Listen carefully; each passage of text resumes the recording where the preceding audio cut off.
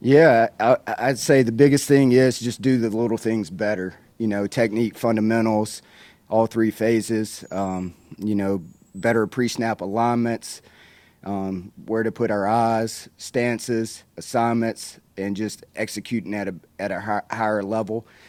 Just looking back, schematically, I think we've done a lot of good things. We just need to do the little things better, and that's been a big emphasis. Starting back in mat drills once we've gotten back on the field, and just really being a stickler for the details. Yeah, definitely. There's a lot of things. Obviously knew there was going to be a lot of challenges last year. Obviously, me being my first year, but just replacing a lot of experience and a wealth of talent from the previous year in the back seven. Two all ACC corners, linebackers, Nolan Turner, and all that crew. But just the wealth of experience. Those guys got a lot of exposure last year and got thrown in the fire and grew up. And obviously the bowl game didn't go as planned, but just throughout the course of the season, just watching guys improve and mature in the back end, whether that's from a preparation standpoint, just composure on and off the field during game days, making adjustments and stuff. From an outside in view, you may not see the progress, but being around these guys on a daily basis, you could just see the progress in all those guys throughout the season, especially after the Wake Forest game. And just watching those guys grow up, I think it's going to be a big time advantage this year. Got two great returning starters at linebacker, a wealth of experience in the back end, corners that have gotten a lot of game exposure. So excited about those guys, and it's been fun to watch them the first 2 days and just picking up kind of where we left off, and they've been awesome since we've gotten back going in January. I mean, it's been a huge growing experience for me, and just looking back, self-evaluation, how I can install things better, how I can be a better teacher, how I can make things better, and put those guys in a more advantageous position far as each play and stuff. And I just feel like I've gotten better as a teacher, coach, just our process on a daily basis. Everybody understands kind of the big picture from a staff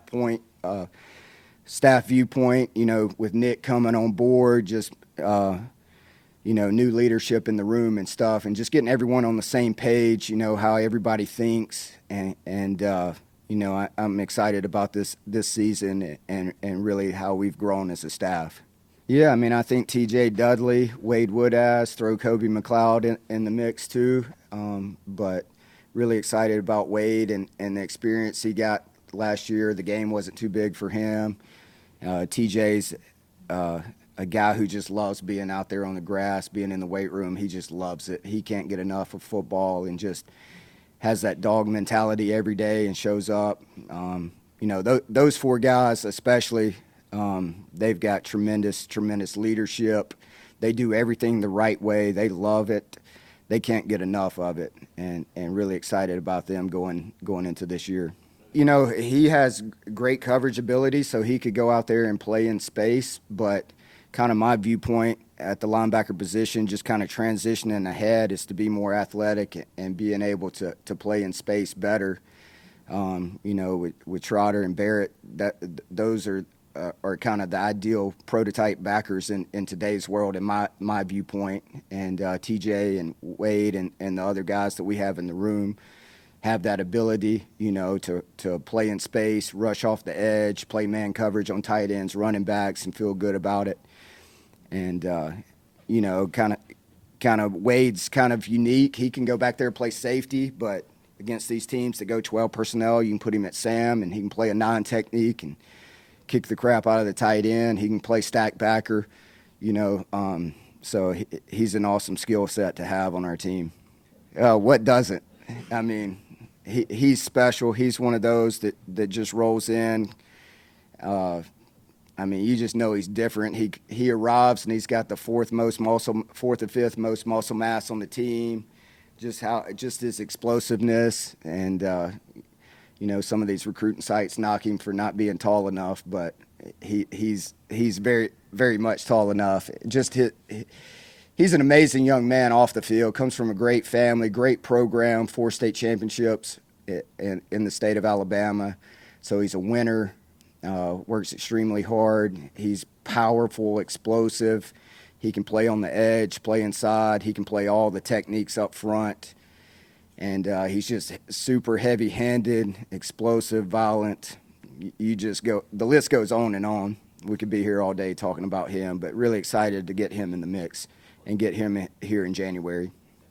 Definitely. I mean, I think as the coordinator, it's my job and the position coach's job to figure out what guys do well and then try to put them in position to be successful. So maybe early in the year we didn't quite get to the amount of looks we wanted, but I mean, I feel like our package was as expansive as it has been in previous years.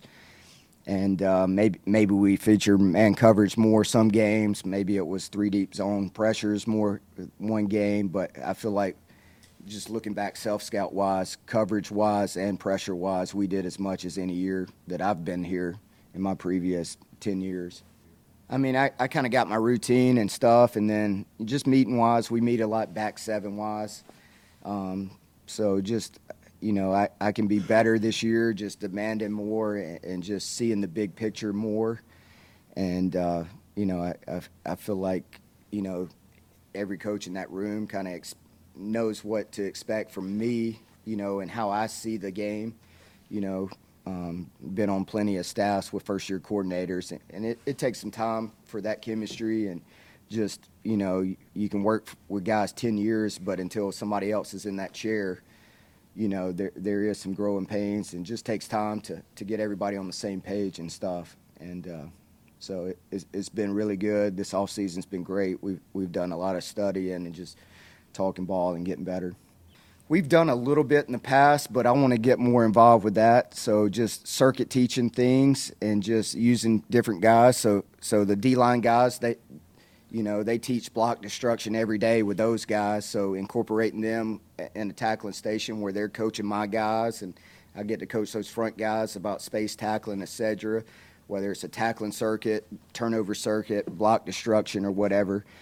I'm definitely emphasizing turnovers more this year than we ever have around here. We need to take advantage of balls on the ground, converting picks in the air, tips or picks, overthrows.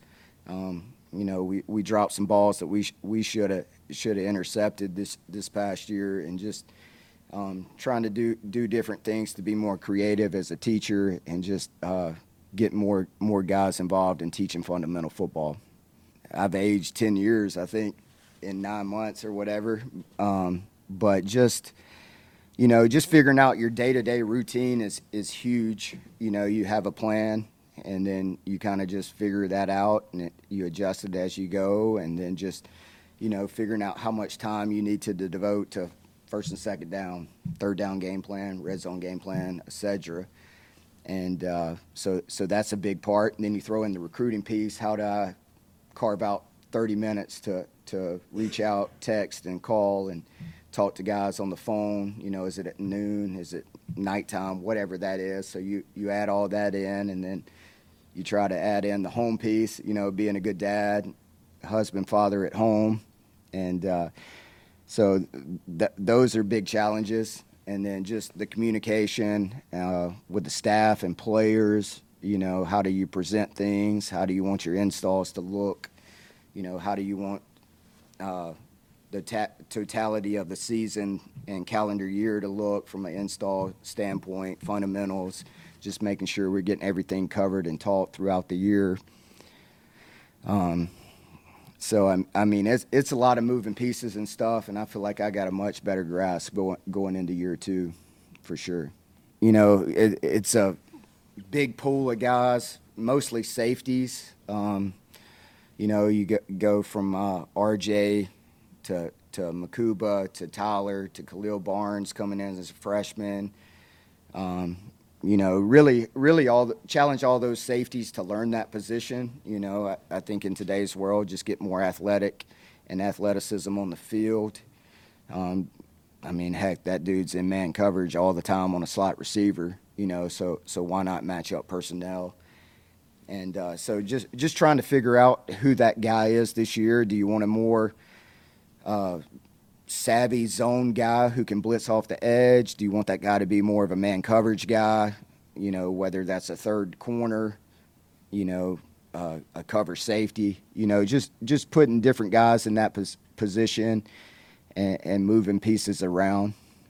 Yeah, we need to get more confident back there and freaking challenge receivers and play more press man and tight coverage and deny releases, get our hands on guys, freaking be violent at all three levels. More violence, hat in hands, just old school physicality up front, setting hard edges in the run game, backers taking on blocks, getting off blocks, and winning on the back end, winning the perimeter screen game and tackling well in space.